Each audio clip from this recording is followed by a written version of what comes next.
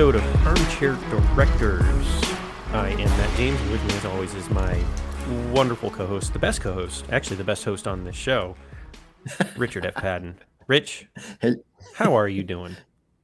I'm actually doing pretty well. Yeah, I'm good. I'm happy. I, I'm in the middle of writing this this assassin thriller.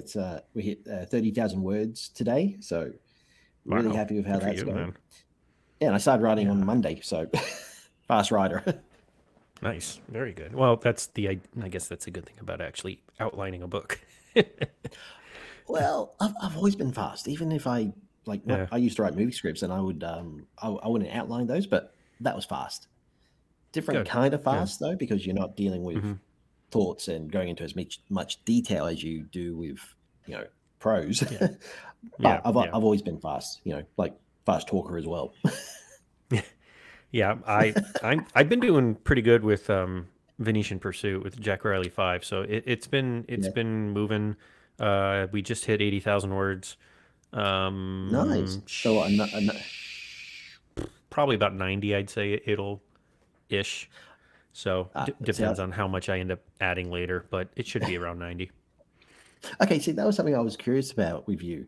I know some authors they do a quick, when they write as fast as they can Sure. to get the story out. And then they go back and when they're doing their edits and rewrites, they add hmm more detail in. I mean, is that something you do or is it not really much of a much? I no, I do, but I also end up cutting some things just because maybe it's just like monotonous and it just needs to be Mhm. tightened up a little bit. So it's like I my books do get bigger on the second and like third passes, where a lot of authors they end up getting smaller because they're Mhm. fat and they cut them down. For me, it's not necessarily trying to cut any of the exposition out that just isn't, or the narrative out that just isn't necessary. For me, it's just reworking it because I don't like to cut Okay. that stuff out. It's just the way I put it in needs to like flow better, I guess, Yep. or just needs to make more sense. Because yeah, I usually try to get the first draft out as fast as possible, for the same idea. Get it out, then go back and worry about other stuff later. Which Yep. pro tip for you guys: don't spend too much time on the first draft if you can help it. Get that thing out, get the story out, because then that's your blueprint for the second draft. Yeah. Well, it's something I kind of realized is writing a book. It kind of applies to the old saying about movies.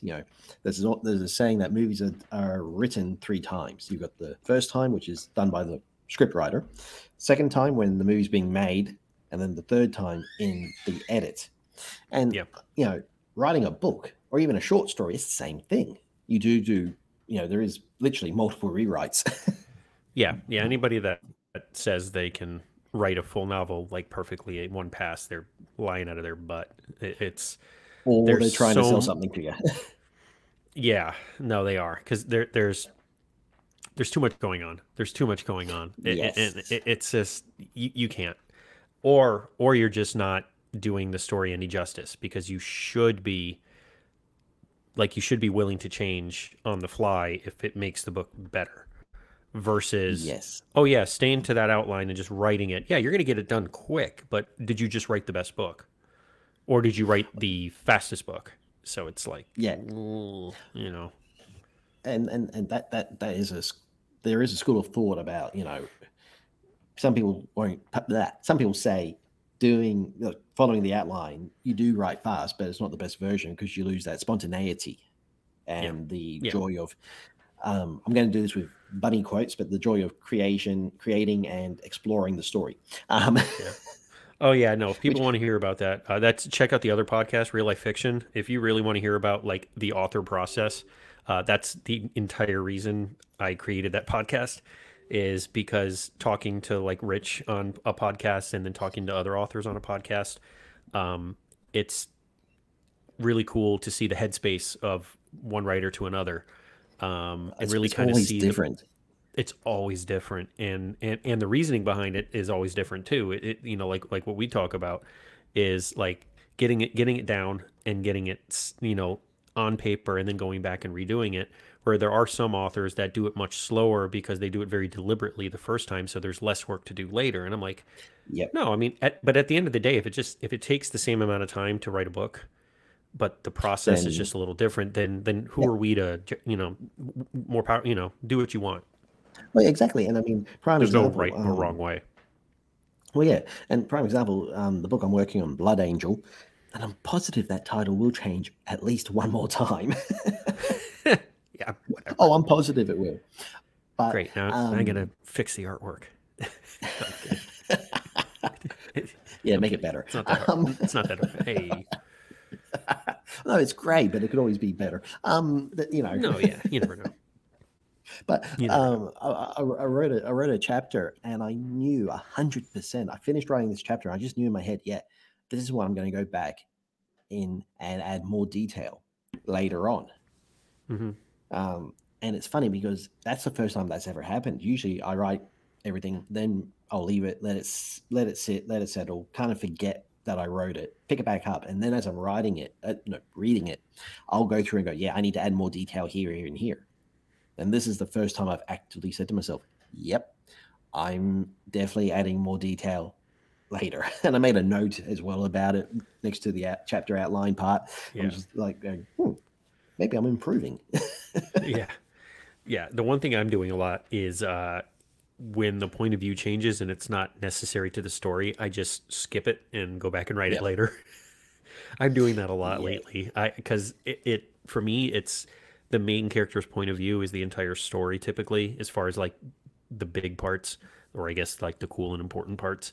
So that's what I want to get down because I know the other characters' point of views don't affect the story as Yep. drastically. So like we were saying, get that first draft out. So for me, getting that first draft out, that's a part of it is getting it out quick, and then I can go back, find all the parts I need to add in later, and it's And actually it doesn't like screw me up at all because I already know what happened. So it's like, okay, I just need to include this, but not too much because this, and I'm like, okay, yep. we're good.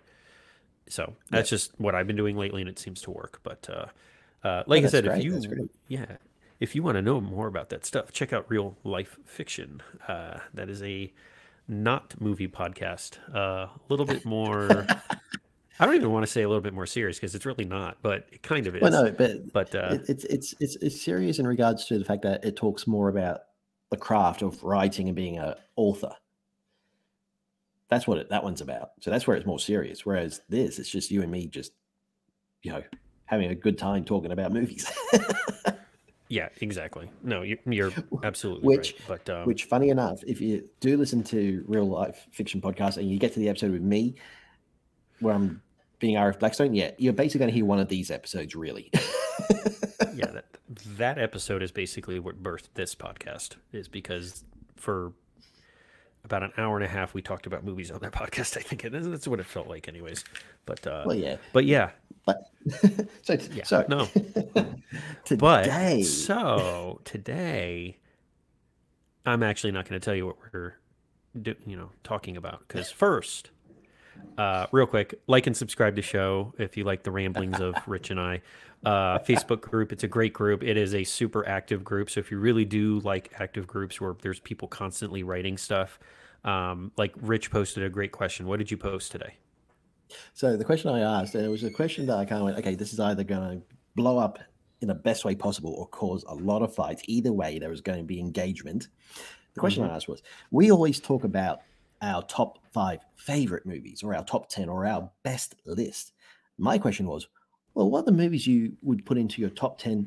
I hate movies. I hate these movies, or I will never watch these movies. So basically, Yeah, the opposite. And honestly, I did it for shits and giggles. yeah, yeah. But those are the best. But Those are yeah, the best. and the responses have been fantastic. Like Yeah. someone said Titanic. Another person, funny enough, said they were never going to watch a James Cameron. They would never watch James Cameron's movies because he's a scumbag. That's a direct quote from this answer to the thing. Yeah, yeah, that's hardcore. You yourself, Ghostbusters 2016, I believe it was. Yeah, I just put the female cast in quotes because I couldn't remember the year. But yeah, that was utterly horrific. And then my brother-in-law put the one I was going to put, which was the Fantastic Four 2016 or Yes, 2015. And I said, Yes. Oh, I said, why did we have a nude thing? Why was the thing naked? He wasn't wearing pants. I'm like, it made him, A, it made him look ridiculous, and B, it was just super unnecessary. But, and the CGI was well, terrible. So it's well, like, see, man. as I said in response to Fantastic Four, I mean, I've never watched it all the way through. I was on a flight from, I believe it was Australia to Mexico, and that's a 14, actually not even 14 hours. Like the entire trip from Australia to Mexico, because you go to a layover in the US, it's about 20 odd hours total kind of scenario. And I going through on the plane, everything, you can watch movies, and there was Fantastic Four, and I'd never seen it, heard all of the bad I mean, reviews. I went, yeah, okay, I'm going to you give it a got watch. And time, so why not? Yeah. yeah, I thought, why not? And I don't even think I got to the part where they got their powers. I just got to a point. I went, you know what? I can look out the window. It's going to be more entertaining. Yeah, it was really bad. It was Oh really yeah, bad. Like, and then you get to like the actual like Doctor Doom stuff, and you're like, what? What is who? Why? It's ugh, okay. so Yeah, so it was bad. the version with Michael Chiklis, Jessica Alba, Yeah, Captain Ian America, Grunfeld. a million times Yeah. better. Yep. Oh, a million times better. Million times Yeah. better. And then I said, Mr. Fantastic should have done more. He could have saved everyone on the Titanic, but he didn't do it. And if you're not a movie fanatic, you're not going to understand the joke. But because Ian Do you want Grunfeld well, was in the Titanic, so yes, he was. Yes, he was. so and he survived, so one of the survivors. So I'm like, he was at the end. If you recall, I believe he was on the end calling out for survivors, and that's who Rose was waving and screaming at Yes. was that actor. So yeah, he eventually went on to play Mr. Fantastic. So there we go. He was Yes. just, you know why? He was probably too cold. He couldn't do anything, because Yep. That actually chemistry makes a lot of 101, sense. I think was the line, chemistry 101. What happens when you super freeze rubber? Uh, Yep. and that's when he had him hooked up to the hoses. It was a good movie. I've seen it a lot. I've Yes. seen the movie a lot. It was good. It was good. But It was from that. anyways, It was from the that golden. It was from that golden age of comic book movies where they were still being comics. They weren't being yeah, too oh yeah, serious. They weren't winning you Oscars, didn't and expect them to win anything. No, yeah. yeah, yeah, it was just fun. But yeah, and then mine of course was the female led Ghostbusters movie. It was utterly dreadful, and I Oh, think it we was. talked It about it was. on other shows before. But it was Oh yeah, dreadful. yeah, It yeah. was a 100% unnecessary remake, and Oh, it was a cash grab. It was a cash bombed grab. it bombed in theaters for that reason. So there we Oh go. yeah. But the Oh group yeah. itself is facebook.com/groups/armchair directors podcast. So if you are interested, come on over. I do send out invites and just like advertisements if you want to come, but you can more than welcome to just search it. Um, it's a fun group. There's a lot of active people, random questions. Why not? So here we are. But Yep. today, And today, 13 minutes in, we will be talking about the Lost World, that's gonna be Jurassic Park. that's gonna be a record for us. We're actually getting to the actual movie quick. Yeah, that might be the quickest Yeah. we've. Yeah, that might be. I mean, I think we've announced it earlier, but then the tangent was even Oh, but longer. yeah. So, Look but at us no, being professional. that doesn't mean we have to talk about it right now. I was just telling the listeners what Oh, okay. the All right, well, fine then. the So, yeah. an So, interesting thing happened to me on the way to the studio to record this today. studio. Well, I don't have one either. So I mean, come on. Let the people at home believe we are professionals and we know exactly what we're doing, and we're not just a couple of nerds who yeah. threw this together for fun. Yeah, and real quick, if there's some awkward pauses in the show, that's me blowing my nose and or coughing up a lung. So See, the tone of I my was going voice to so bring it far up. hasn't changed, but I don't feel well, and there's a million different like things that could have happened, and then all of a sudden, like I didn't have internet for 4 days, so we're recording this Friday night my time. Usually we record the show Monday or Tuesday night my time, Uh, and one thing led to another. So got hooked up with AT&T fiber. I'm just gonna say who it is. It's AT&T fiber. the techs, the installers, they've been great. Customer service is dreadful, but that's kind of what their MO is. The actual service has been great when it worked or works. Um, but got my fiber hooked up, which they laid in my neighborhood, and I just hooked into it. It's super cheap. It's ridiculously fast. It's super reliable.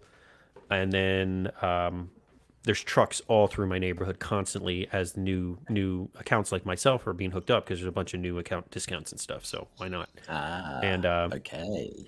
one day I'm working and my internet goes out. I'm like, key, that's quick, and never came back on. And I'm like, huh. So I call customer service, which is sourced out of India. Um, Of course it is. and I talked to a wonderful woman named Jessica, which I'm just going to go ahead and assume is a call sign. Uh, Either way, wasn't her fault. And told her exactly what happened. I said, there's a ton of guys behind my house because the easement where everything hooks up is behind my house. There's a box Hmm. in front of my house. I'm like, y'all were here all day and all of a sudden I got no internet. And she goes, so we went through all the Y'all. troubleshooting. We went through the troubleshooting and nothing worked. She's like, okay, we'll make an appointment for a tech to come out and check. I'm like, no, this isn't a tech problem. This is a you problem. I'm like, y'all broke it.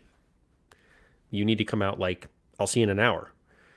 This is a you problem. This isn't a Yep. my house problem. Like, No, oh, this something's is, yeah. happened. No, you guys screwed something up. This isn't me screwing something up and then waiting for you. That's not how this works. She's like, well, we can come out on Thursday at 4 o'clock. I'm like, ma'am, it's Monday at 4 o'clock.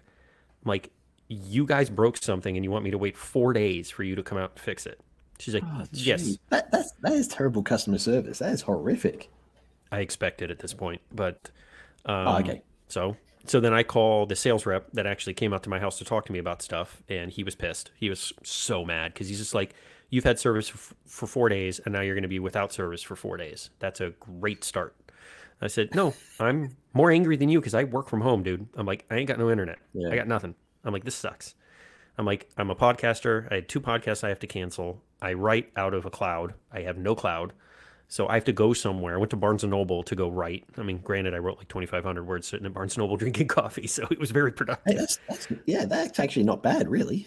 I've been doing it once a week for every Wednesday afternoon. I've been going to Barnes and Noble to go sit and write, and I can actually bang out a chapter every time I'm there. So it's actually very productive. There's less distractions Cool. because I'm not home. And Well, yeah, anyways, fast and forward to Thursday afternoon, the tech comes out, plugs my home cable, my fiber, into his little machine thing, and he goes, "Well, it should be telling me without getting like too deep. It should be telling me 0 feet." And I'm like, "What does 0 feet mean?" He goes, "0 feet means we're standing where the fiber is connected to. Like that's where the right. signal is Uh-huh. or ends." So it should say like 0, 1. So the line is coming in, so that means it might be the modem. I'm like, okay. He goes, this says 1,500 feet. He goes, that's the terminal at the front of your neighborhood. Like that's the starting point. And I'm like, oh. He goes, I feel like somebody unplugged you. Like, okay. So he goes, give me a moment. Oh. I'll be back. So he left. He went to the front of the neighborhood to go check the box, came back. He's walking out, shaking his head. I'm like, what happened? He goes, pretty sure somebody unhooked you to try and hook up to another house. Didn't work and left you unplugged. Your cable was sitting there dangling. It was unjacked and it was sitting there for 4 days. He goes, this shouldn't have been a house call.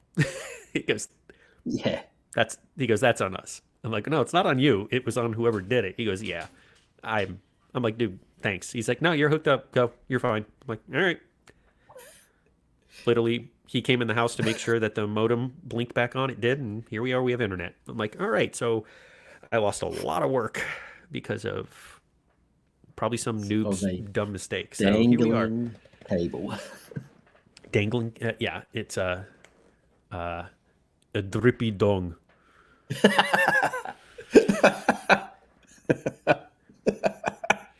Most certainly is not. It drips when it should and doesn't when it shouldn't. Sorry. Rich and I watched Almost Heroes last week, and that was the like he guffawed That very heavily during that scene. yes, yes, that was the belly laugh for the movie. Yeah. I mean, there were a ton of belly laughs, but it was definitely one of those '90s. Oh I mean, yeah, it's a yeah, '90s Chris Farley, Matthew Perry comedy. So I mean, there's it doesn't and hold up I'm not great, a but parts of it is still very oh funny.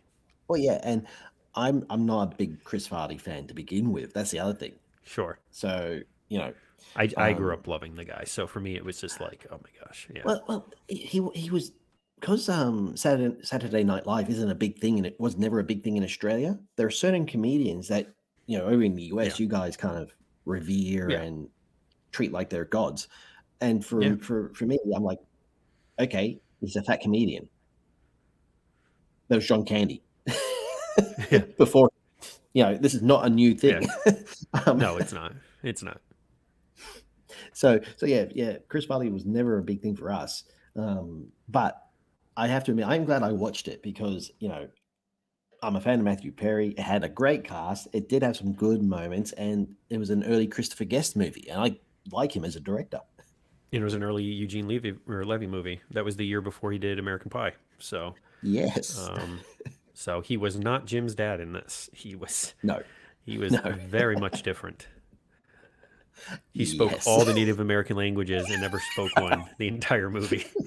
It was Oh, it great. was great. It was It such was a good great. shtick. Yes, that's the thing. The stuff like any '90s comedy, what worked brilliantly, and what didn't work farted and died. Yeah, no, it really did. Yeah, it really did. You do realize your woman is made of straw. I do. I'm guessing that's why she burns so easily. Okay, so we're not going to be talking about the Lost World today. We're just going to be doing quotes from Almost Heroes. Sorry. No, yes, we will be talking about The Lost World, Jurassic Park, or as I like to call it, Jurassic Park 2, because everyone, obvious everyone calls reasons. it, everyone calls it Jurassic Park 2. No one Well, you have Jurassic calls Park, it. and then you have Jurassic Park 3, and then the middle movie is not called Jurassic Park 2, so it is a little odd. Well, But see, okay, the reason for that is just this is something that we probably would have talked about anyway. But the reason it's called the Lost World Jurassic Park is that for Steven Spielberg, he's always wanted to do a movie version based off The Lost World, the Arthur Conan Doyle book. mhm, And so when they were prepping this one, because Michael Crichton went off and he was writing the book, Spielberg and David Coep, scriptwriter from the first movie, they were figuring out what the movie was going to be, and um, it got to the point where Spielberg said, "Look, they got the ending, they had the ending," and then Spielberg says, "You know what? I want to have a T-Rex rampage through San Diego. That's our finale. Let's go Lost World because that's how the book ends with I think it's a pteranodon." So yeah, and by that point, he had, they figured out, yeah, we're going to call it the Lost World. And Michael Crichton had figured out, yeah, I'm going to call it the Lost World as well. And all the marketing people said, great title. But, you've got to have something there to connect it to Jurassic Park because it is a sequel. And sure. so, not stubbornly, but, reluctantly, Spielberg went, fine, we'll call it the Lost World Jurassic Park, which just, it doesn't make sense. Yeah. I I don't get it either. I mean, at this point, just call it Jurassic Park 2 and be done with it. It's Yeah. like, Or you could do what they were doing in the mid '90s, late '90s, where they would give you sure, Jurassic Park 2 subtitle The Lost The World. Do Lost that. World. Yeah.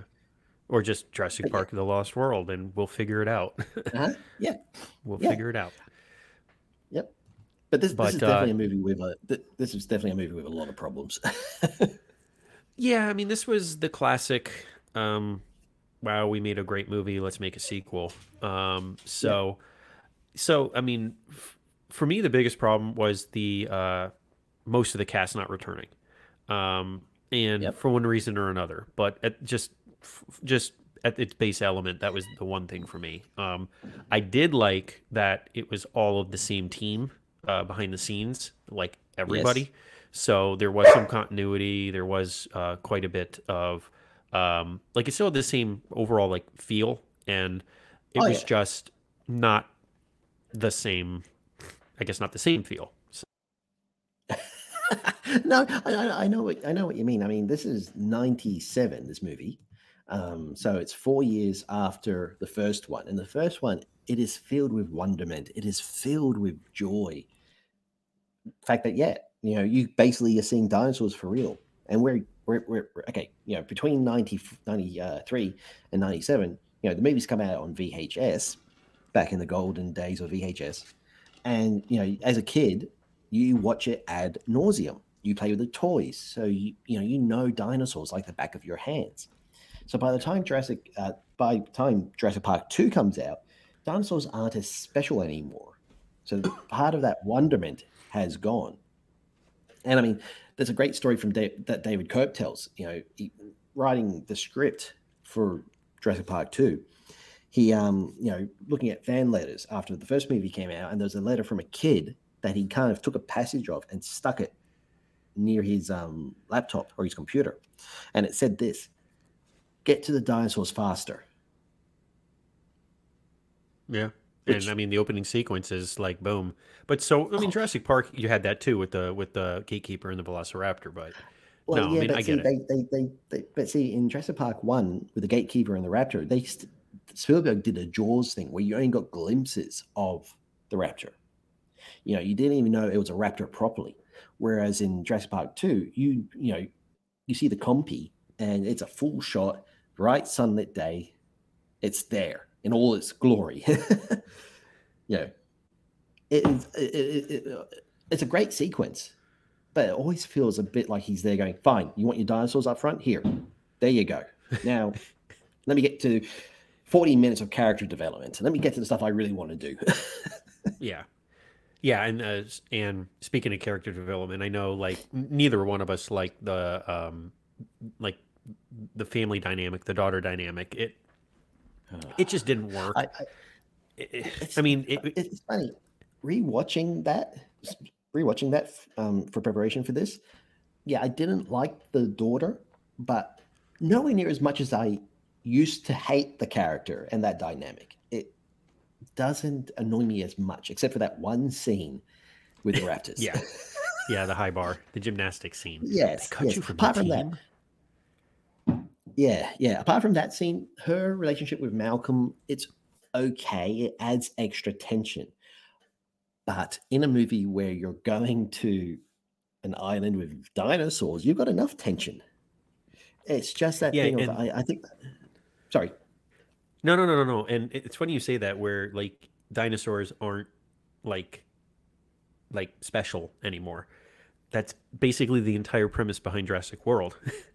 Yeah, yeah, And that's yeah. a part And of I the mean, dialogue, a part of the scene where they have yep, to like make new dinosaurs because people see a what does they say? People see a triceratops and they're just yep, boring. They were like whatever she says, and he's like dinosaurs, wow enough. And but she goes yeah, they're not special anymore because they're just normal. yeah. That's the thing. It's Jurassic that Park it's like that. normalized dinosaurs for the fans. So the Lost World, you have to step it up. You have to change. You have to do something Yeah, bigger. Every movie just and has to get, and it's hard.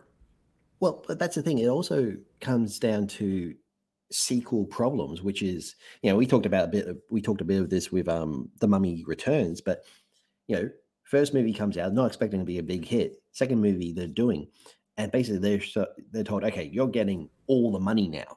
So of course the story gets bigger, the cast it gets bigger, and everything gets bigger. So okay, Jurassic Park 1, we've got one T-Rex. In Jurassic Park 2, we're going to have two and a baby. We're going to have like four raptors in the first movie. This time around, we're going to have basically a unit of raptors. Yeah, you know, okay, we didn't have Stegosauruses. Everyone loves Stegosauruses. We're going to bring those in. It is one of those things where, yeah, it's a proper sequel where, yeah, they got more money so they could do more stuff. And it sure. works to a point. To a point. No, you're right. So, so like we do on every show, we're gonna read the IMDb description and see Oh, this is as bad as how the first one. yeah, we're gonna see how I guess accurate it is. I mean, this one's actually very accurate. It's just also It's very accurate, but boring. yeah, it doesn't make Yeah, me it's want to watch it. lackluster. No, it doesn't. It says a research team is sent to Jurassic Park Site B Island to study the dinosaurs there, while an InGen team approaches with another agenda. So right there, you're like, Nor. Site B? Really? What? I'm confused. Yeah, So, yeah, because yeah. there That's the was thing. no Site B in the first movie, there was no hint at Uh, it. There was no, oh, well, no, no no, because in mention. that movie, you saw the dinosaurs being created on site. So, Yep. but you find out later in the movie that it wasn't really a Site B, it was actually Site A. And they kind of had an accident and then created another park, which is To yeah, Site A, technically. But yeah, and that was the whole Nick Van Owen, like, whoa, when he sees the Jurassic Park sign behind the front desk of the operations center, which was actually just the front desk for the original Jurassic Park. yep. Yeah. Oh yeah, So that was a cool moment. But yeah, that was Site B was actually Site A, and it was another cover up. So that just lends to John Hammond is not a very good person. no, and that's the thing.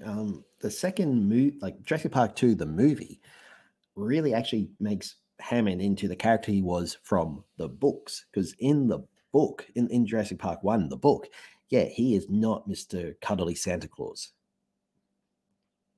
He's a businessman, 100% a businessman. And okay, in the book, we didn't talk about this in the previous episode, but in Jurassic Park, the book, he gets killed by the compies, and his death they actually use in Jurassic Park 2 for Peter Stormare's character, Dieter. Um, Great yeah. character actor. Oh, yeah. Anytime Peter Great. Stormare's in a movie, you just know it gets elevated. It's like, say, Danny Yeah. Trejo. It's like, Yeah. we've talked about this. Nicolas Cage, you might hate the movie he's in, but he's always entertaining. Yeah, he's always entertaining. I mean, he was he correct me if I'm wrong, he's the guy riding the warhead in Armageddon, right? Is that the same actor? No, that's Steve Buscemi, but he's the Russian cosmonaut in Oh, he's the Armageddon. Russian cosmonaut that's beating the machine with the wrench. Okay, yeah. Yes, I knew he was in yes, that yes, movie. I was like, no, yes. Steve Buscemi was going space nuts, Yeah, and he's space riding the crazy, warhead. and he's riding the warhead. Can you Yep. please get off the warhead or whatever? Yes. But Please get off the nuclear warhead. yes. Yeah, no, the Russian And cosmonaut is the one that's beating all of the machines with the yep, big wrench. Yeah, yeah. No, yep, he yep. was he was And great. oh yeah, yeah. He makes that every time I watch Armageddon, and it is on a good rotation because it's just so Yeah, dumb and so awesome. Every time he and a appears, I just another great cast. So yeah. yeah, Oh hell yeah!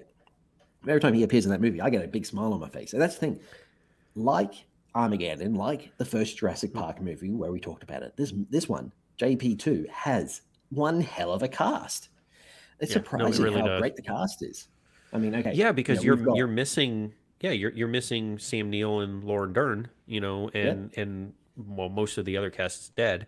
As far as characters, Samuel L. Jackson, Wayne Knight, all those guys. But no, yeah, this but was a we've got and yeah, yeah, we got Jeff no Goldblum go. returning, Yep. Richard Attenborough Uh, returning for basically what amounts to a cameo. You've got the two kids; they're back in what amounts to a cameo. yeah, short cameo. But Vince Vaughn's really early in his career, major project for him. yep, Julianne Moore, who is, yep, she's done good for her entire career. She's always been, solid at her job. I mean, she's a good yep. actress. Um, but You've got yeah, I mean, Arliss Howard plays a good bad guy, although he does oh yeah, become yeah. Quite the alcoholic as Well, the yeah, movie and progresses. I mean that's the joys of the cutting room floor. I mean, it is one of those things where there is a scene that got cut from the movie where you see him drinking and he gets a little tipsy after I think it's before he does his speech to the investors Okay, and he so that's breaks the before the baby T-Rex's Triceratops. Yeah, yep it's before all that and he gets a little merry and he breaks the baby T-Rex's leg. That was the explanation for how the leg got broken.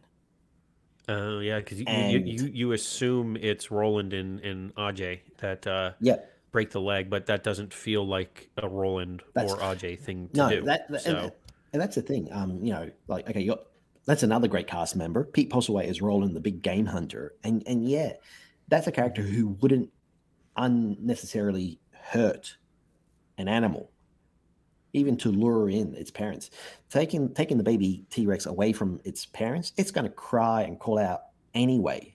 So, yeah, it doesn't feel like his character. No. Um, you know, you got Richard Schiff as Eddie. One of Yep.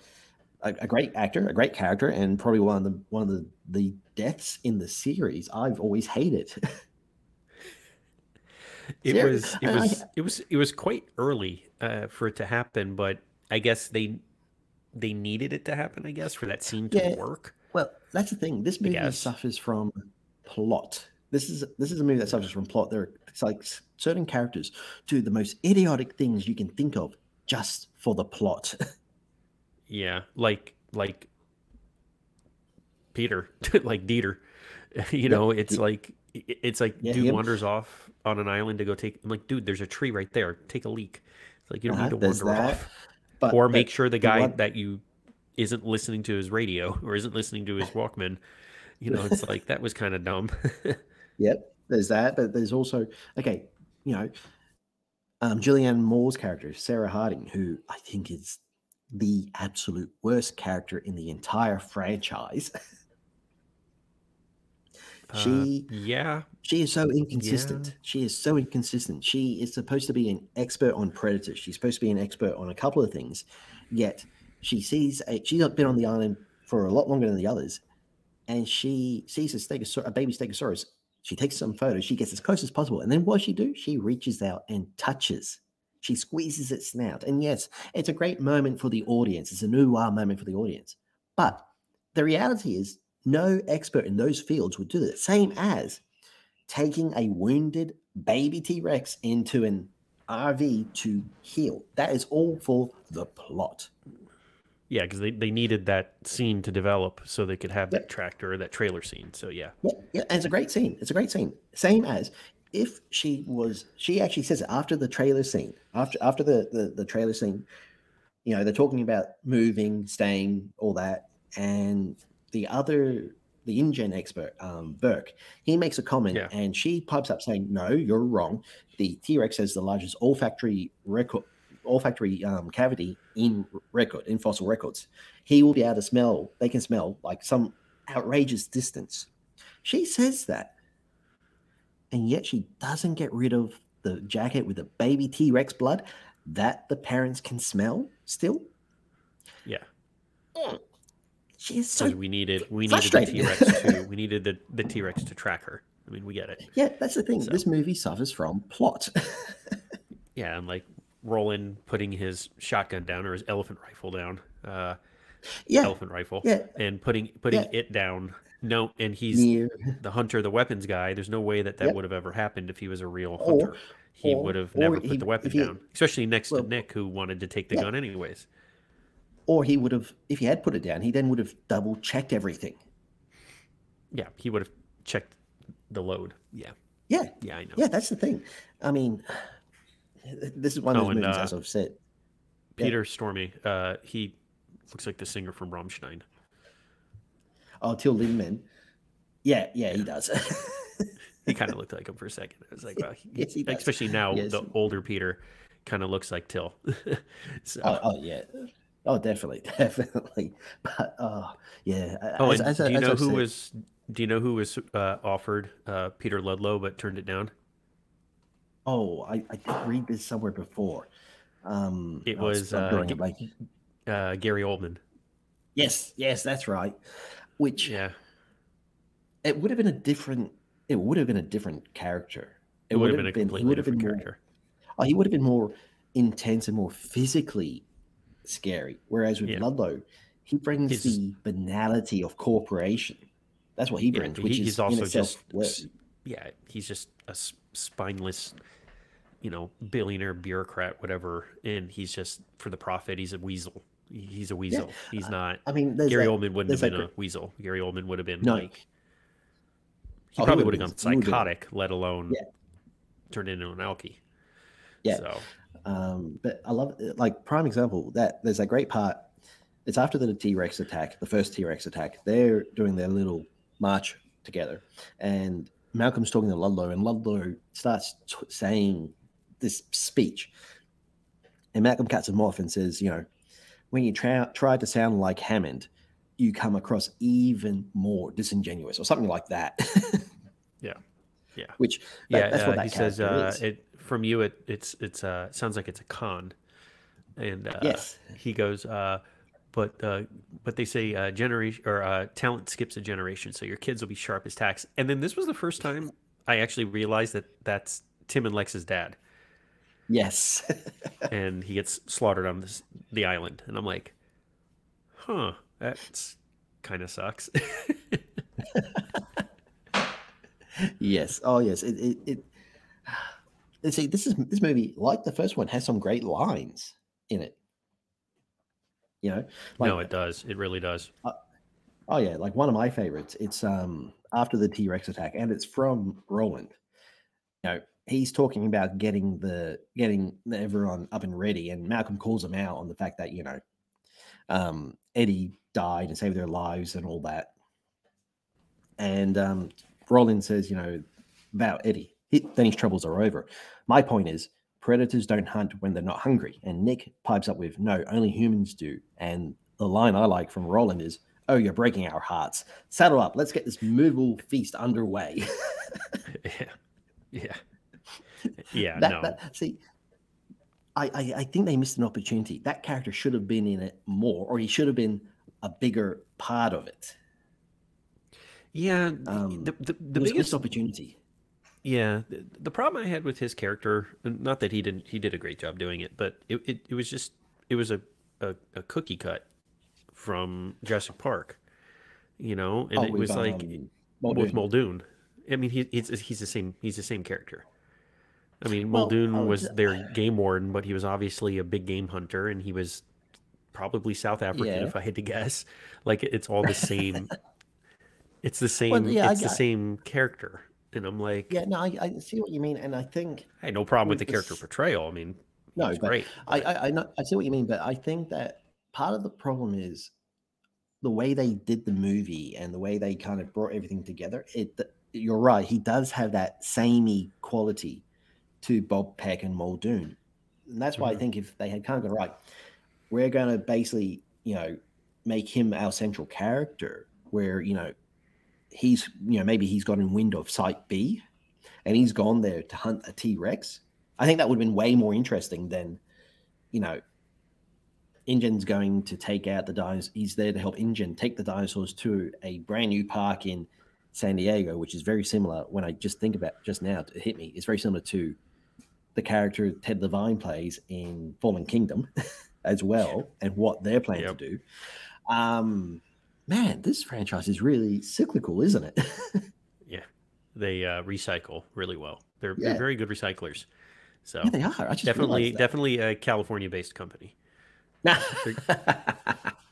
very good, very good at it. Yeah, I like that. Just to even things out, I'm gonna throw a bunch of beer cans in my garbage. I gotta even it out. It's very Of course you do. bothersome. Yeah.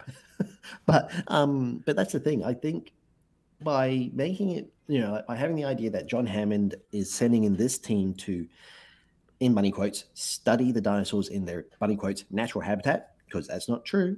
Their natural habitat is gone and will always be gone. Yeah. And then having the other part, which is InGen itself, come in to, take what they want, like, you know, because in this movie, man is bad as that terrible on the nose part after the great game trail sequence happens, and they do the close ups of Nick, Ian, and all them, and they're all looking quite, doom and gloom, and it's quite obvious what Spielberg is saying. Um, I just forgot the rest of my point. I was saying, where are you going with this? But apparently you I had, don't I know had it, either. I had But it. No, I had a point, and it's gone. I should. well, This is what I well, need to make. I should make notes. I will say though, just completely off topic, but it's probably a good thing. As of 2016, this was the only sequel that Steven Spielberg directed that was not related to Indiana Jones. I think, and honestly, I think that's been a good little rule he's had. Yeah, Because I okay, was actually very like I was thinking about that. I'm thinking of like his massive movies. Most of his massive movies are standalones. They're just Yeah. one-offs. They're not, Well, and he didn't. Yeah. So I mean, you're sitting here going, huh, okay, yeah. But at the same time, what made him choose indie? well, You know what I that's mean? Like that. where did that break the mold? Where did that break the rule? It Oh, was oh, like that's easy. That's that's just easy. That's easy. that's That just one. curious to me. Well, see, as far as the way I've always looked at it in like this sort of conversation, like when you talk about Spielberg and his lack of sequels, except for indie, it's this: he loves indie. He loves that world. Like when you listen to or you read the transcripts from when he, George Lucas, and Lawrence Kasdan were coming up with the character of Indy and everything. George Lucas is doing a lot of talking, but you can tell the passion is all coming from Spielberg. You know, Yeah. Indiana Jones is his jam. So I think for him, because he was the father, co-father, co-parent of Indiana, he was not going to let anyone else Yeah. touch it. Yeah. No, and Whereas with I Jurassic mean, Park, and Jurassic Park, that was a case of he didn't even he didn't know if he was going to come back for Lost World. It wasn't until um, oh, I was reading this. um, I was reading this somewhere, I but wasn't, so I'm in the basically, dark. yeah, no, it's okay. But basically, it was a case of he didn't know he was going to do it. Basically, until like the 11th hour, it wasn't until he kind of went, "I could do Lost World. I could do a Lost World style story," and that kind of made him go, "Yeah," Yeah. you know. So it's one I of also those like how things. they keep upping the kill count in these movies. Oh yeah, oh hell, you've got to do that because that's the thing. Like, no matter how you want to put this, you can say, yes, I watch these movies because of the characters. Like you've got people say, yeah, I love Ian Malcolm, or I love Alan Grant, or I love this. It doesn't matter. It doesn't matter about the characters. You're going to see Jurassic Park or Jurassic World for one reason and one reason only: to watch dinosaurs do what they do best, which is wreck shit and kill and eat. Yeah. Yeah.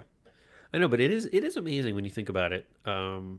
Like like what the first movie is classified as, with it being a little, I don't want to say darker, but it is a little bit more of that suspense thriller than this movie, and well, Oh than yeah. any of the subsequent movies. Um, but in the first movie, only four characters die. Technically, I guess five if you include the gatekeeper at the beginning. Well, But yeah. but of like the main cast, you have four characters in the current storyline, because that was the prequel that had happened before. That was the lawsuit Hmm. they were talking about.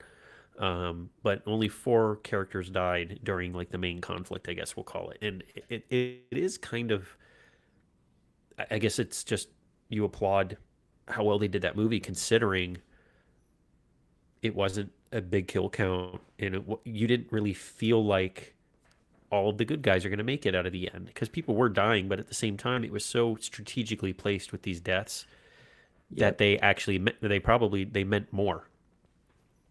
Because the cast was so Hmm. small, really. I mean, when you really think about it, it was a very Oh yeah. small cast in Jurassic Park, of like the main, once everything started, it was a very, very, very small cast. So it was like every death Yes. meant something. Where in this movie, all the Marlboro men are just getting slaughtered left and right. Great line, by the way. But all the Marlboro Yeah. men were getting slaughtered left and right. And then I guess Jurassic Park 3 was probably a small kill count too, because that Oh, it was was another because of like the original kind of feel, where it was a yeah. small team. But then Jurassic World, it's out the building. Well, yeah. And see that idea, that what you were just saying, that goes back to sequels with bigger, better, more. And honestly, I mean, the with Jurassic Park 2, the sequence with the raptors, the raptors in the long grass. Okay, that's a great sequence, especially there's that great overhead shot. You see the Marlboro men coming down, and then the Yeah, raptors, just the tips of the heads bobbing and creating those trails. yeah, that was You my could, favorite. That was my favorite sequence in the movie yeah, yeah, you could take that by sequence far. and just change the music to be dun dun, and it works still. Yeah, no, but that was like you said, when you see the lines being traced, and then they start getting Yep. picked off one by one, Uh huh. and but they're also showing the Velociraptor's hunting skills, because you know how they say, Yes, because excuse me, we've they attack from the sides, and they're pack hunters. yeah, and So we've only heard about that. Oh yeah, that's the thing. As I've always said, the stuff that works in this movie works brilliantly, and the stuff that doesn't work, yeah, it is just painful. I mean, okay, the opening with the family, you know, the rich family on the cruise, and they've stopped off yeah. at some island, some mysterious island, and the little girl with the sandwiches and it's roast beef, um, wandering off alone on an island where they don't know anything about this. Okay, bad parenting right there. But And they then you double get the up on the compy. pretentiousness. They double up on the pretentiousness if you watch, where she goes to pick up the champagne bottle and then she steps back and then calls the servant over. Uh, So it's yep. that was a And nice little addition, because that was just you making sure, like, well, the girl's going off on her own, but what it's oh, expected got to get of the people exactly. like this, I And guess. I don't know. and fun fact, the father is played by Robin Sachs, who's the villain from Galaxy Quest. Well, you're right. Great movie. Yep, Great yep. movie. That he's in that crustacean outfit, but that's him. But yeah, that little It's girl funny. goes off and with her sandwich, down the beach, and she comes across a compy. And first time a little girl's seen a dinosaur, that sort of thing. And instead of going, "What the hell is that?" and screaming or being afraid, all she does is tries to feed it, and then shouts, "Mummy and Daddy, I found something! Come look!" And then she gets swarmed. See, this movie really does fall under horror movie logic, which is characters do the dumbest things for no reason except for plot. Yeah. Yeah. No, 100%. And I guess what I also figured out is that she is more durable of a human being than Dieter. Yes, yes, because then later on, when Because Ian goes to see Malcolm, he makes comment about the wee little girl who's in hospital. oh, but she's But fine. in She's that, fine. but in that case, her parents and and the servants would got to her in time. Whereas Dieter, he was all alone. But he's a big bad Marlboro man. He should have been able to defend himself from some tiny little chihuahuas. See, this is horror movie logic coming into play now. You know, but that opening True. sequence does give us one of the greatest cuts in cinema. The mum comes around the corner, we see her face, she screams, and then we do a match cut to Malcolm yawning on the subway as her scream turns into the grinding of the subway. It's so stupid, but it always makes me smile. That cut, you know, Yeah, and then you get and the really, really super annoying guy, the rar guy on the subway that's just annoying wait. Malcolm. I'm sorry. There's two super annoying guys in that sequence. Is one of them Ian Malcolm? Yes, I hate what they did to his character. And yes, I know people say he's suffering from from trauma. Being on in the first movie, he's been affected. He's now more serious. Yes, I get that. But then if you look at his character portrayal in Jurassic World Dominion, he's back. He's doing Jeff Goldblum. He's not being Ian Malcolm. He's just doing the Jeff Goldblum shtick. Yeah, and that was obvious because, I mean, honestly, Ian Malcolm is not a strong enough character to lead a movie. Uh, he's a Yes, sidekick. He's a part of an yes, ensemble. He's not a yes. he's not a lead actor. So Which is why uh, you make Roland the main character, or even Nick. I mean, hell, yeah, they wasted Nick. yeah, His character yeah, just disappears for no reason. yeah. Once they get rescued from the island, he's done. Because, I mean, at that point, his character arc is over. Because he went to the island with them at Did he Hammond's have a behest, character and arc? that was it. Excuse me, I didn't think he had a character arc. I kind of thought he was there He carried and he carried bolt cutters. ooh, and he got to use them. You're right. His character arc was over. And I will 100% reiterate again, I feel terrible right now. So I've hit the mute button about 60 times because my nose is running something fierce right now. That's why I'm We doing a lot more talking. Yeah, we have our one season change. So it's actually getting actually quite pretty down here right now. So right now it's like 79 to like 82 Fahrenheit, and the lows are in the 60s. It's actually like beautiful for us. Next week it's going to be 20 degrees colder than that. So I'm Jeez. going to have a lot of problems. And my allergies are terrible in South Florida. And then when the weather changes, it gets awful. Then I'll be fine through the spring. And then when summer hits and it starts to get like sweaty, I'll get sick again. It's just my sinuses. Uh, So we just happen to be going through a season change while I've been pushing back a podcast because of no power. See, if I'd done this podcast on time, I'd be sick now, but the audience would know. shoulda, woulda, coulda. So right now, I'm going to pause my mic and blow my nose.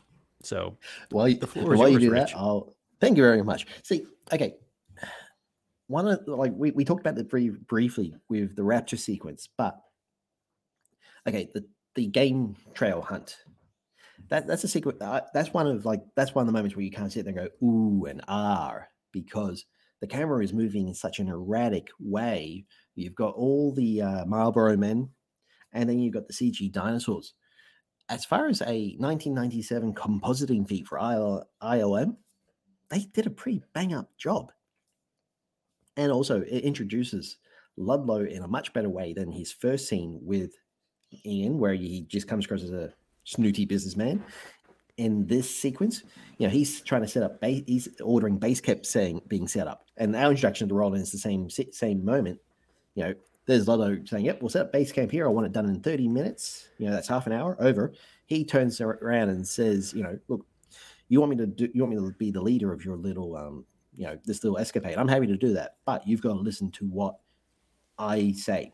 This is not the place to do it. This is a game trail. Yeah. All you've got to do is tell us we're doing a good job, open a case of whiskey at the end of a good day, and keep out of my way." Yeah. And I like how they And that throw the tells you, little tidbit in there of I've been on too many safaris with rich dentists. yes.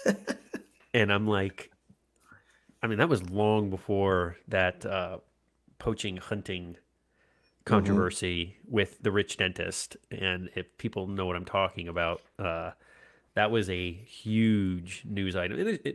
For the right reasons. It was a Oh terrible yeah. thing that guy did. But for people that don't know, a rhinoceros was lured. Rhino or lion?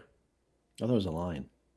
Lion. Okay. Either way, I, lion I was. could be mistaken, but I think you're right. A lion was lured out of a protected area by yep, poachers or by yep.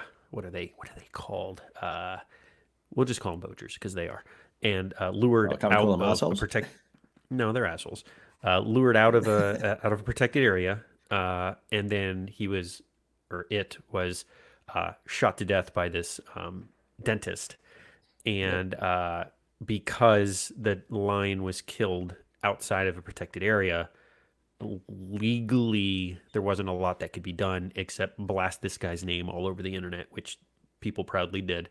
Oh yeah. Which I believed got so bad that he lost his practice. So good for him. But Yeah. yeah, that's what you get for being an asshole in today's world with the internet. So don't be an Oh yeah. asshole. But that line about rich Anyways, great dentists, line. yes, it's but But that see was like that's that 10 thing years where before that oh happened. And I just thought that yeah, was poetic in a way. it is poetic, but also when you kind of think of okay, what type of person goes on a safari, goes on a hunting trip, that sort of nature, yeah, of course it's going to be a dentist. They're not a real doctor. It's If there are any just dentists listening, it's unnecessary. It's like there's no. But see, then his line about the chap that he couldn't remember his name that climbed to the top of going up, Everest yep, was the perfect explanation on Roland's mentality. Is yes, the chap said, somebody asked him, why did you go up to Everest to die? And he's like, I didn't go up to Everest to die. I went up there to live. And that's yep, just, but that's what Roland gets out of hunting these predators is that's his way of living. That's like his way of oh yeah, feeling life is these big it's game hunts.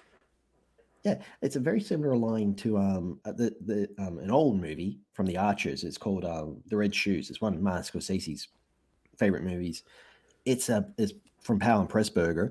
It's a great Technicolor movie when Technicolor was still a big thing in it. a impresario of a ballet company asks a would-be ballerina that he's thinking of having on, he says to her, "Why do you want to dance?" And she says, "Why do you want to live?" His answer is, Yeah. "Because I have to." It's that same sort of mentality. And Yeah. to me, it always felt like David Cope gave more thought to Roland as a character than he did to anyone else, just for that sort of line. Yeah, but that's the same with us. I mean, that's the same with us with being a writer. Is there some characters you just identify with more that you like? That's like me and my Jack Riley character. And every time I write down to write that character, it's so easy. Yep.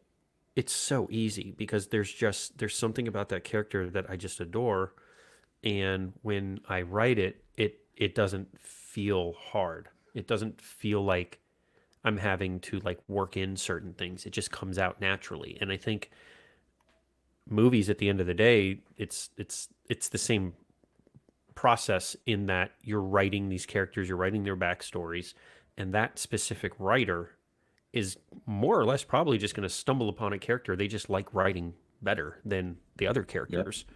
So naturally, here we are. You have this amazing character that just the movie didn't dictate needed more time.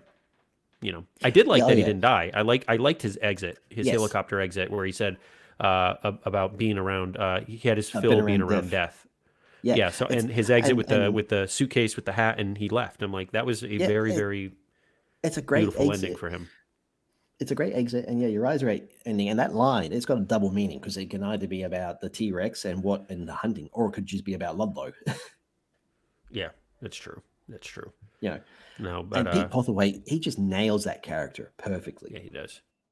He does. And his bickering back and forth with Nick was great. The two of them bounced off each other really well.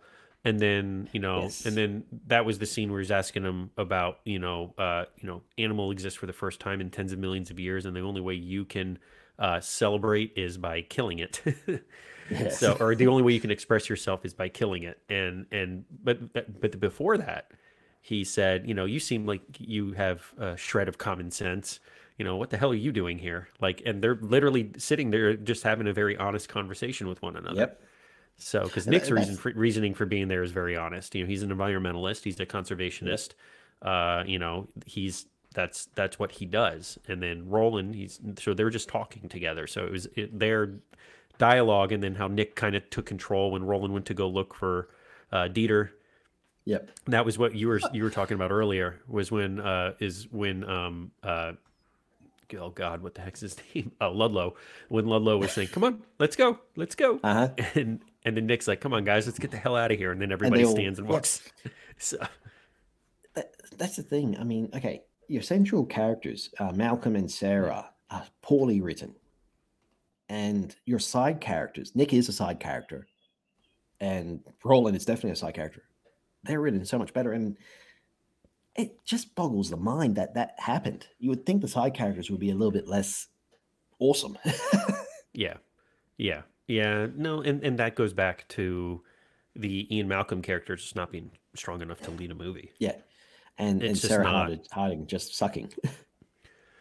Yeah, which is which but is which is sad. Which is sad because you're like sitting here going, so you don't really have a lead character.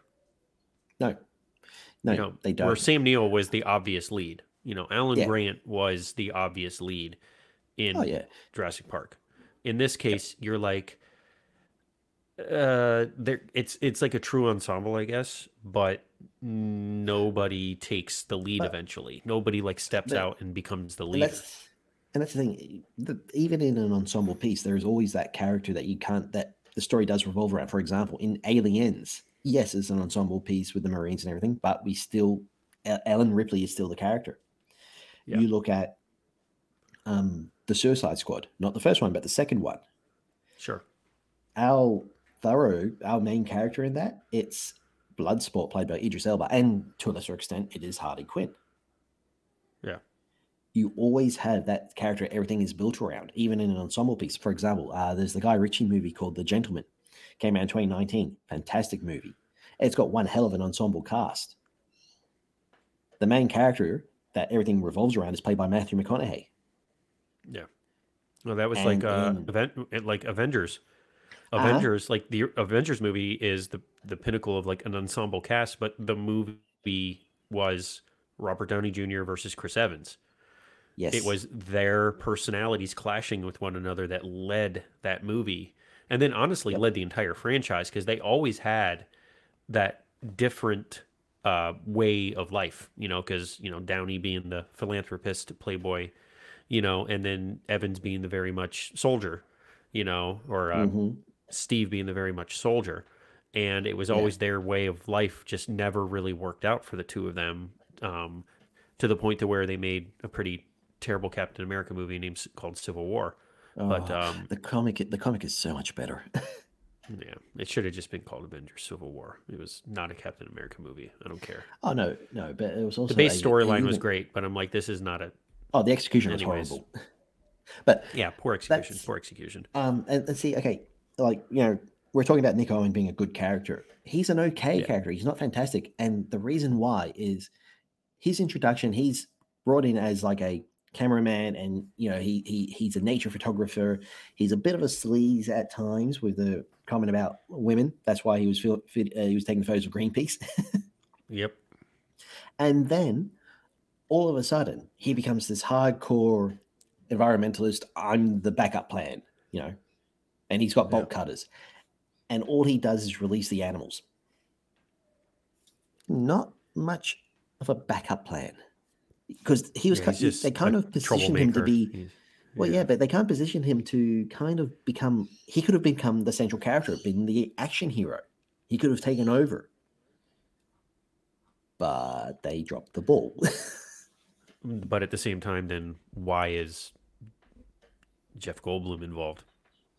Someone You needed a can't bring in. paycheck. You can't bring in a new character, brand new character to the series with a relatively unknown actor, and him lead the franchise or the movie with a very recognizable character from the previous success. And that's the True, thing is but what? because you had the trinity of Laura Dern, Sam Neill, and Jeff Goldblum, and now Jeff Goldblum is the only returning actor, so he's naturally the lead character. Which okay, you can do that, So but then at some point they could have incapacitated him, and then Nick takes over. he did. He was limping for a little bit at the end. No, when I say He twisted his incapacitated, like he ankle. gets eaten, but he's the one who gets eaten, not Eddie. Although True. when I my last rewatch of it, I said it out loud. I went, "Yep, it should have been Sarah who got eaten by the T Rexes and not Eddie. He was more useful than she was. Seriously, he was more useful. Yeah, yeah, yeah. Sarah, she should have been eaten by the by the T Rexes and not Eddie because Eddie was a better character. He was a better character not only in performance but also he was more useful. He was the tech guy. You know, he would have been perfect to have with the Raptors. With the he should have been the one to go and do the radio call, not Nick. And during the finale, he probably would have had a better idea to lure the T Rex back to the boat instead of Sarah using the baby T Rex. Yeah. And I think that's where them bringing in the family dynamic kind of screwed him because killing her, as far as what she means to Ian's character and to Kelly's character, it's one of those things where it then you have the whole aftermath of Ian coping with that while also trying to survive and this and whatever, It would have added an and extra that just level opens of up a whole nother. Yeah, but I think it just opens up a whole nother can of worms when it comes to but like see, the it would have worked storyline and though stuff. So because Sarah dies, Ian's broken up. Who steps up and takes over the mission? Nick. There we go. See, yeah, that's how you work it. And true, true. anytime they pan over to mopey, droopy, crybaby Malcolm, Nick just goes, "No, no, no, action man here. I'm going to go punch a raptor in the face. That way, in the next movie, it can't go Alan." Yeah, I mean, honestly, the way that it could have been fixed was Yeah. they didn't know each other. Yes. Yes. Maybe that's how they meet. They meet each other and they don't get along with each other the entire movie. And Yes. then something happens and they start feeling for each other, and then Uh-huh. that's when she dies. So it was like Yep, yep, a that new works. love thing. They didn't have to be boyfriend and girlfriend. Like Kelly still could have been there. That could have been his daughter on the trip, but they didn't have to And have a she could have relationship bonded with, with. Yeah, it could have yeah, and been. she could They have didn't bonded have to have with a prior Clara, yeah. relationship. Yeah. So, and Yeah. that would And I have mean, made, yeah, and more actually makes possible. more sense for her to not know Ian, because she could be doing things, and Ian still, because throughout the movie he's chastising Nick and Eddie. He's saying, look, you guys are doing stupid things. It's a dinosaur, it's not cute, it's going to hurt you, it's going to kill you. Sarah's doing all this other stuff, and he's trying to tell her the same stuff, and she's not listening. Now, she even in the movie says, you've told me the stories, I've heard all the stories before, yet she is still acting like an idiot. Yep. It's that Yep. thing of her character. If she didn't know Ian to begin with, her character then makes more sense and probably wouldn't be as insufferable. Yeah, yeah, that's a good word for her character is insufferable because there's a lot Thank going you. on with her character that just doesn't make sense for her background. Yes. For the character's background, the portrayal of the character or the actions of the character are very, very off. They just Yes. don't do it justice. Like you were saying, Roland, you know, Pothwaite's portrayal of the character was perfect. Yeah. And I think that was a lot of it was. I mean, it's not necessarily Julianne Moore. It's also just the writing. It's the character development just wasn't good, Yes. or Well, the that's yeah. well, that's I the was gonna thing. go Her no, but character. then I'm like, yeah, what I said what was what I Yeah. No, actually it makes liked. sense. So yeah, Yeah. no, Yeah. no, yeah, yeah, But see, her character in the movie is actually two characters from the book put together. That's why she's so all over the place. It's because David Cobb took two separate characters and made them into one. So it's that thing of, to condense on characters, which still doesn't make sense. sure, You have two separate personalities fighting in one character. And yeah, Julianne Moore, she actually does. She's good in the movie. Like, as an actress, she's not bad. It's just the character sucks. yeah. It was actually kind of And interesting. Was this was the number one grossing opening weekend in film history for like a 9 or 10 year span. So it was yeah, like, until it yeah, wasn't but you're until sitting here going, Harry Potter. Sorcerer's Yeah, Stone. Yeah, yeah. yeah, which is But it was just as far as like the 2001. 2001. Okay, yeah. So it was like, so 5 years. I thought it was a Yeah, little longer, but or 4 or 5 years. But oh yeah, I guess Sorcerer's Stone was 2001. I was thinking it was later than that. But Philosopher's Stone. well, the The movie was actual the Sorcerer's title, Stone. no, the actual title is Harry Potter and the Philosopher's Stone. The only reason in the USA it's called the Sorcerer's Stone is because the publisher and the marketing guys went, yeah, Joe America won't know what a philosopher is. Seriously, that's the reason. That's true. Well, yeah, I mean the Philosopher's Stone is an actual like mythical relic. So I mean, Yeah, the Sorcerer's Stone is not. But but you're a it just sounds sorcerer, so. Harry. Yeah, You're a he's a wizard. philosopher, Harry. Yeah, I know, but that's funny. I enjoyed that far too much. I don't pretend to be an expert on that series. Believe me, Oh, okay. I So don't so care. further on down the road, yeah, we're going to do the Harry Potter movies just so you can become an expert. The only wizard I want to talk about is Merlin in The Sword and the Stone. Not Gandalf. Yeah, I feel like those podcasts are gonna take like 2 episodes a movie. It's gonna be rough, No, and I don't want to when have we to do homework. I don't want to have to do liked when we homework. no see liked when we talked about Golden Eye, and that was like a 3.5 hour episode, and I did most of the talking. With Lord of the Rings, it'll be that situation, but with you doing most of the talking. You're a bigger fan than I am. Yeah, yeah. I'm a Hobbit fan. The Lord of the Rings I love, but The Hobbit is, and I'm a fan of the movies. So I'm terrible when it Right. comes to adaptations because the original books aren't my thing. It's the Yeah, movies. but this is So not armchair adaptations. This is armchair directors. It doesn't it's matter. true. It's true. I, That is I true. mean, also, if we're going to talk about Merlin, then we've got to talk about Excalibur. We've got to talk about that movie if we're going to do Sword in the Stone. Yeah, we could do the Merlin miniseries starring Sam Neill.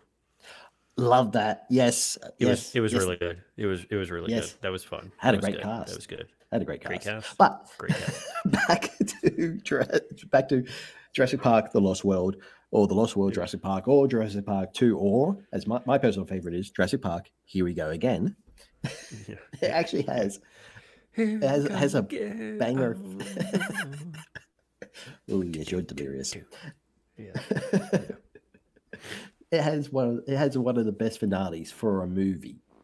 You have to admit, the Yeah. moment they go to San Diego and Oh, it just all hell breaks loose. It's great. the Venture crashes and the T Rex escapes and it walks across. No one in the customs house, in customs and immigration, notices the dinosaur. Love that. The two Yeah, focused on getting into the the US. immigration house, people just arguing Yep, and yelling at each other, and nobody sees. And he bangs through the sign that says "No animals allowed." That yep. was great. And So he steps up on the rubble, whatever it is, and then he does yeah, the roar with the city in the background. yeah, To that was me, cool. I I kind of go, okay, you could end the movie there and it's perfect. But no, we get another 20 minutes of a T Rex terrorizing suburbia. Yeah. Although I didn't like how they all of a sudden had a bunch of dead bodies on the venture, but there was no way a dinosaur could have killed them. It was very strange. Oh, come on. Your question, that's what you take umbrage at in a movie with resurrected dinosaurs, in a movie with a character like Sarah Harding. That's the part Well, you take umbrage well, at. the pilot house that wasn't destroyed by an outside like large creature busting Yeah, I know. in. So something came through the doorways and Yeah. slaughtered everyone when the only things on the boat were still trapped beneath. Oh no, it's actually explained in the novelization, not Michael Crichton's book, but the actual novelization of the movie is explained. Oh, okay. A rogue raptor stows away on the ship. It kills the crew. Then it goes, and as it's trying to release the T Rex, it eats it. The T Rex eats it. Ah, well, there we go. See? That's the official Boom. canonical explanation. That if you believe Gotcha. that, then I have a signed air guitar for sale. Yeah. Yeah. No, but Signed by that in Jimi the Hendrix. release. So, like when he doesn't what does he say? He goes, "Don't press that button." He hits it, the thing Yep, bashes through the doors and then it stomps down, chases everybody. it's I'm like, great. "Okay, it's a great sequence." And of Yeah, course, it's a SS Venture, if people don't know, is a yep, nod to King Kong. That is the yep. ship from King Kong that brought Kong over. So that was kind of cool. And that Oh is yeah, the second reference to King Kong we get in the series. Because the first one yes. was, "Oh, who are they hiding back there? King Kong?" When they see the doors. So in the For the first original. time, So and yeah. it's from the fun version of Ian Malcolm. Yeah, honestly, that was the version we needed. Yeah, yeah, not this PTSD suffering loser. Well, Where's the they rock just star? yeah, they had to soften the character for him to be more likable, for him to be more like because Ian I, Malcolm was I, not supposed to be like overly likable. He was just supposed to be but that's the like power of Jeff Goldblum. that's true. That's true. Because No, no. I it's the mean, same thing with Goldblum's a very likable guy, so I get it. well, it's the same thing with David Cronenberg's remake of The Fly. Seth Yeah, Brundle in that movie is not a nice, charming, good person. He's an obsessive asshole. But Jeff Goldblum's portrayal, you feel for this character. You don't want him to turn into the Fly. That's the power of good Jeff Goldblum true, before he got true. lazy. And in the first Jurassic Park movie, he's a rock star. The way he's dressed, the way the hair's done, and when he's on the helicopter, he does that really strange bark laugh thing. Yeah, his mannerisms were very, very bloomy. Yeah, and then Yeah, in Lost World, all that charm, all that swagger, everything that I liked about the character is gone, and he just comes across as being bland. yeah. No, you're right. You're right. And when you're right, you're right. And you know this guy? He's right. Sorry. Pause. Anytime you get to do a Spaceballs reference, it works. Yeah. Yeah. Sorry. and and I mean, the first time I saw Merchandising. the merchandising with the Jurassic Park franchise, come on, couldn't go It's anywhere. yeah. Yeah. But It's I awesome. mean, So the T-Rex goes through, and I love it. He's wandering through suburbia, breaks through a wall in the middle of the night, a retaining wall, like a dividing wall, and then he's Yeah. drinking from a pool. No one hears this. No one seems to notice it except a 10-year-old kid Yeah. who honestly has one of the best lines in the franchise. There's a dinosaur in our backyard, My which is also favorite the is name of a. The T Rex. Yeah, the T Rex can be very stealthy when he wants to be. His footsteps get Yes. awfully soft when they don't need dramatic effect. Yes. Oh, yes. But I love the fact he breaks Kind of through like this when wall. Ludlow This. dies. Yes. Oh, yes. Up on, But he's like, I can't hear him. He's like a seal. It's like what's yep. it's like this dude's walking on feathers now, and all of a sudden there's no boom boom boom on a big steel ship. Like okay, wow, In the hollow out section. Yes, you're absolutely right. it should have But I been a love it because, gong. Yeah, but he breaks through this brick stone, this yeah. wall, and it just goes, it crumbles. It doesn't crash. It doesn't make any extraneous noise. But the kid says, there's a dinosaur in our backyard, and I love it because I used to have a kid's book when I was a kid, going through my dinosaur phase. I had a book called "There Is a Dinosaur in Our Backyard." Really, I don't know Yeah. that one. Wow. Oh yeah, it was a Okay. great book. I don't have it anymore, but it was that thing where each page it was about different dinosaurs living in your friends and people's backyards, and it was basically a way Okay. to learn the names of dinosaurs. It was great, Sure. and then they cut to Goldblum and to Ian and Sarah, and it's how do we track this dinosaur? And he gets a great line and another great cut. Just follow the screams, and then we cut to a close up of a Glenn Close lookalike. Yeah. Throws her car into reverse and just backs into traffic. Yep, So you know that is Steven Spielberg working on. Yep, I'm just having fun with this sequence. yeah. You can tell he's I mean that having a whole blast sequence orchestrating. with yeah, with the dinosaur running into traffic and the car is veering, and then Yep, my the bus. my personal yeah, the bus was great. The bus was actually really well Yep. done. I like that one a lot. Everybody flying out the other side after it clubs it. Um, Hmm. but I love the gas station little sequence. Oh, the He's 76 like, ball. yeah, it's like this thing's not gonna know we have it unless it wakes up, and then and then like and the ball rolls, and you're like, Yes. he knows. Yep. And I love this. And There's then a she's part just where like, "Do you think we should slow down?" He's like, nope. I don't think so." Oh He's yeah, just like, "Hell they no." have a they have a car chase. They have a car chase between a little red Corvette kind of thing and the T-Rex. It's great, and the T-Rex eats the script writer of the movie. I think that's even funnier. Yeah, There's a yeah. blonde guy wearing glasses who tries to go into a shop, and the T-Rex grabs him. That's David Cope. With Um, the Last Man Standing poster just inside the yes, door. yes, Yeah, that's right. yeah. And I love it when the bus goes Schwarzenegger. through the. Yeah, you got Arnold Schwarzenegger as King Lear. Yeah, yeah. From Last Man Standing, if people don't know, that came out the same year. You mean Last Action Same year as Hero? Jurassic. Yeah, Last Action Hero. That come out Jurassic Park or Lost World. I can't remember I which thought movie that that was. com- I thought that was like 95. could have been. Could have been. I thought it was It's coming out the same year as one of these two no, movies. Last Action Hero is 93, same year as the first So one. it was coming out as Jurassic Park. Yeah, and in the Last Action Hero, it's a parody trailer, and it's Arnold Schwarzenegger doing Hamlet Yeah. No, with I with a remember that. big That's really fat funny. with a big fat stogie. It's great. Yeah, that's the thing. Like the majority of the Lost World, it is quite a. I wouldn't say it's a slog, but it doesn't. It lacks a lot of the joy and the fun of the first movie. But once the T Rex is in San Diego, yeah, you can tell it's fun now. We're having a blast. It's stupid. It's silly. This is what people want to see, really, not Yeah, really, droopy. honestly, it is. Yeah. And that's No, and and that's that's the it's thing. just that's the nonstop action and the suspense and stuff. There's really no story at that point. It's just the marvel of what you're watching. Yeah, Yeah. and the rest of the series kind of embrace that.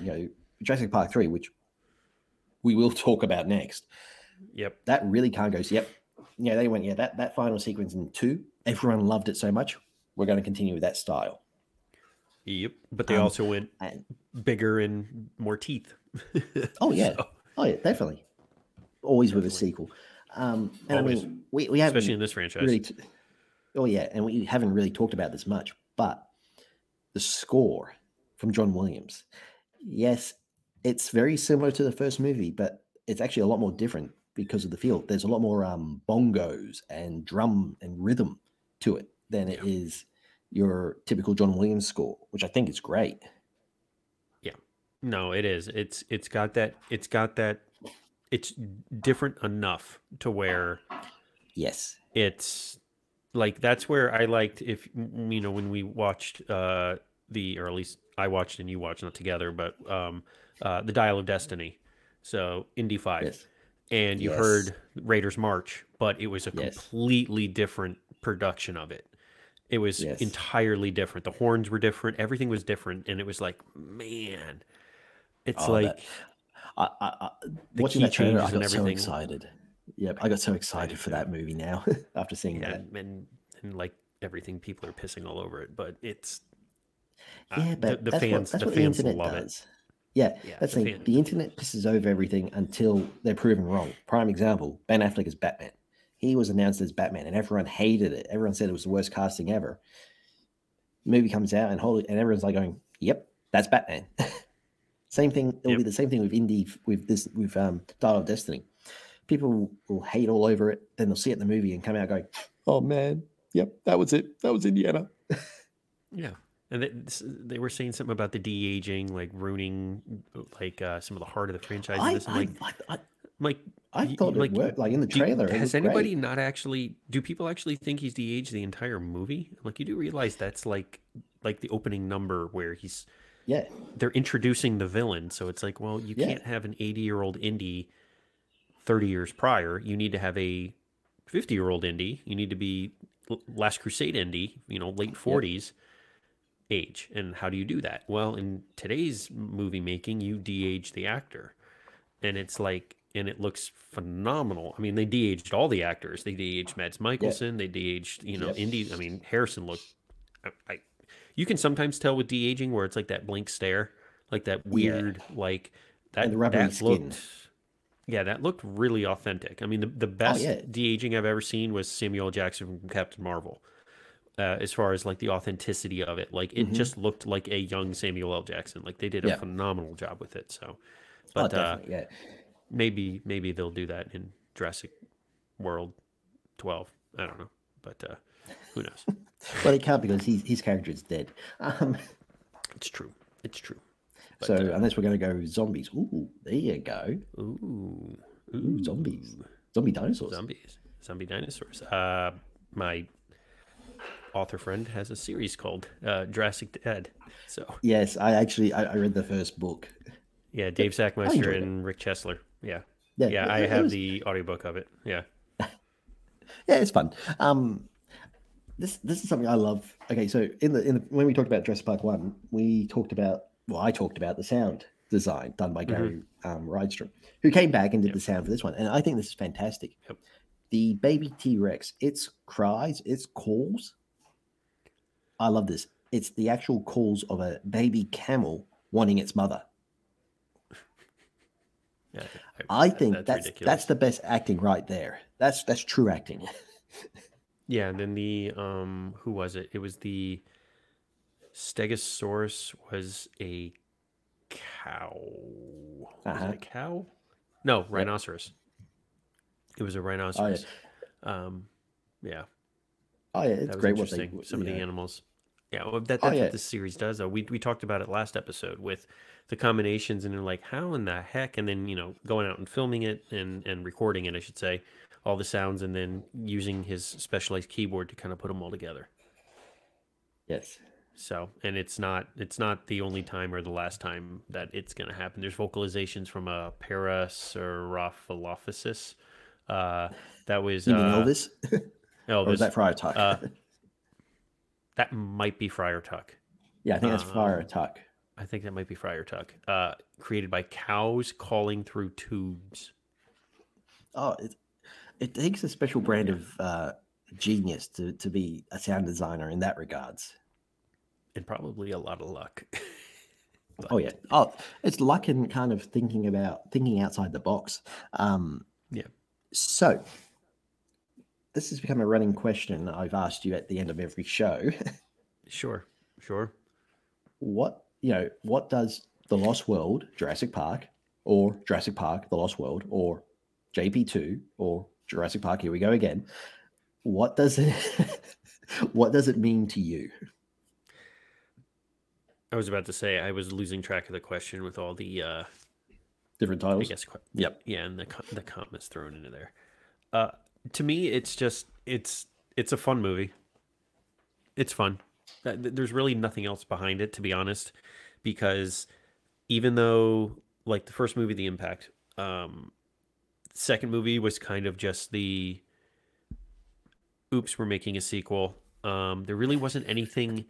Even the new stuff in this movie wasn't wow new. It was just Yep. what's next. Yes. Jurassic Park Yeah, you kind of 3 introduced a lot of wow new. Like holy cow new. I mean yes. that Spinosaur Egypticus was like holy monkey. Yes. That was a badass. We'll call it villain. That was a badass Oh yeah. dinosaur. Um, Oh hell yeah. so, but I think that's where like this movie, it was very much in a good and a bad way. It clung to the first movie so much Yep. to a like as far as like design and stuff that they didn't Hmm. really like set it nothing really set it aside from the first movie. It was just like a cookie cut, oh, it's another dinosaur movie. There was nothing like Yes.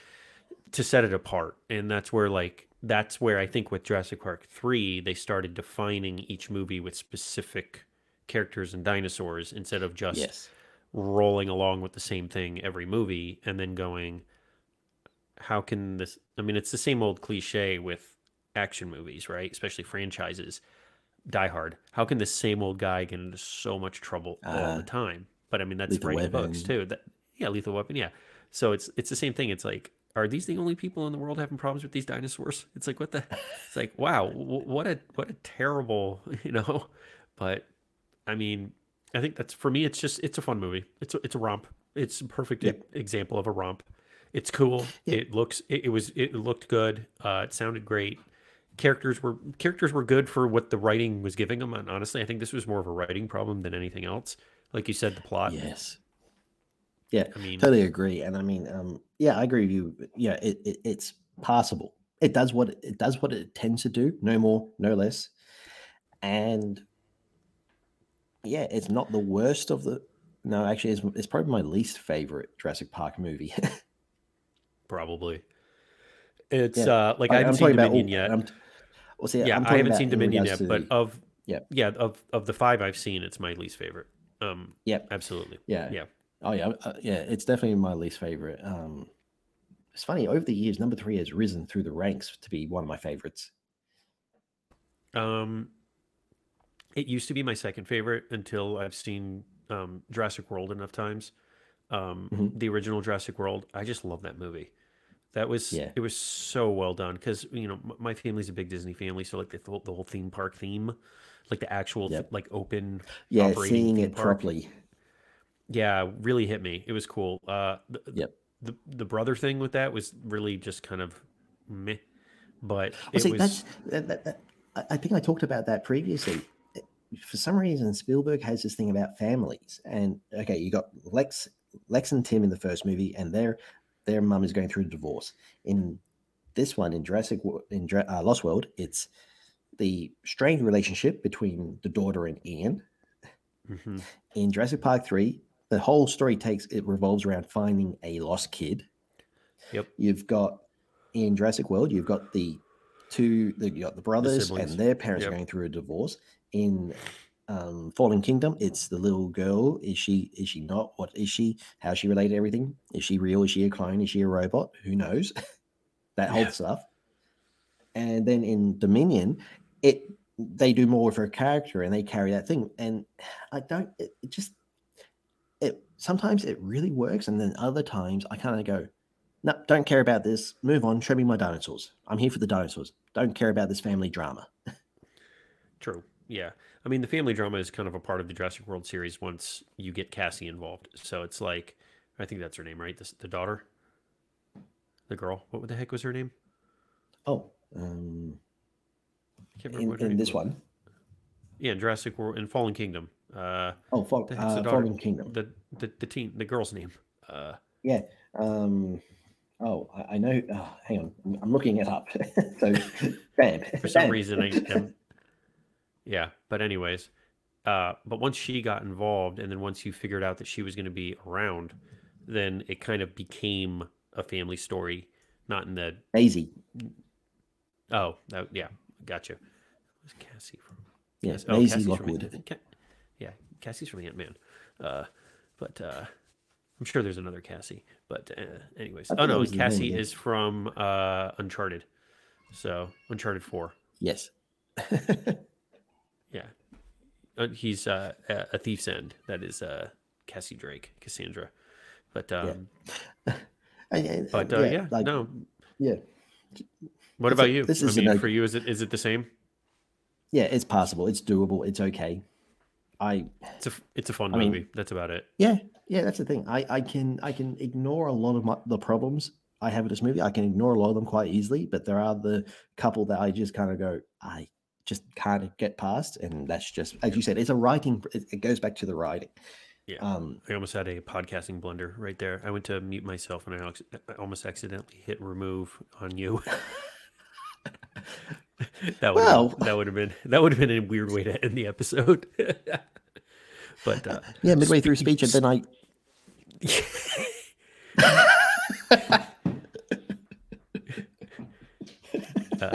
Rich has been disconnected. Totally, his internet just went out. We'll discuss on the next show. But speaking of end, yeah, I need to end. yeah, So no, we went through the movie good. And honestly, this is a good romp. This is like Mummy Returns for me. It was a necessary show to do. I yeah, do enjoy this movie. Like I watch it, and there's a lot that I do appreciate in the movie.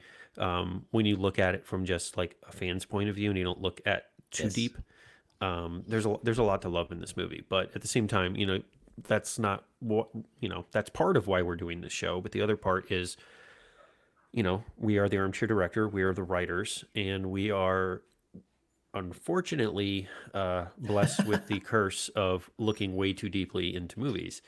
And this is I what you don't think get. I don't think it's a curse. I quite enjoy doing all this. I quite enjoy it. I enjoy it, but I also would like to go back to before I was a writer and just like a damn movie without really like shredding it sometimes. See, funny enough, there are certain movies I can quite happily turn my brain off and not be like that with. True.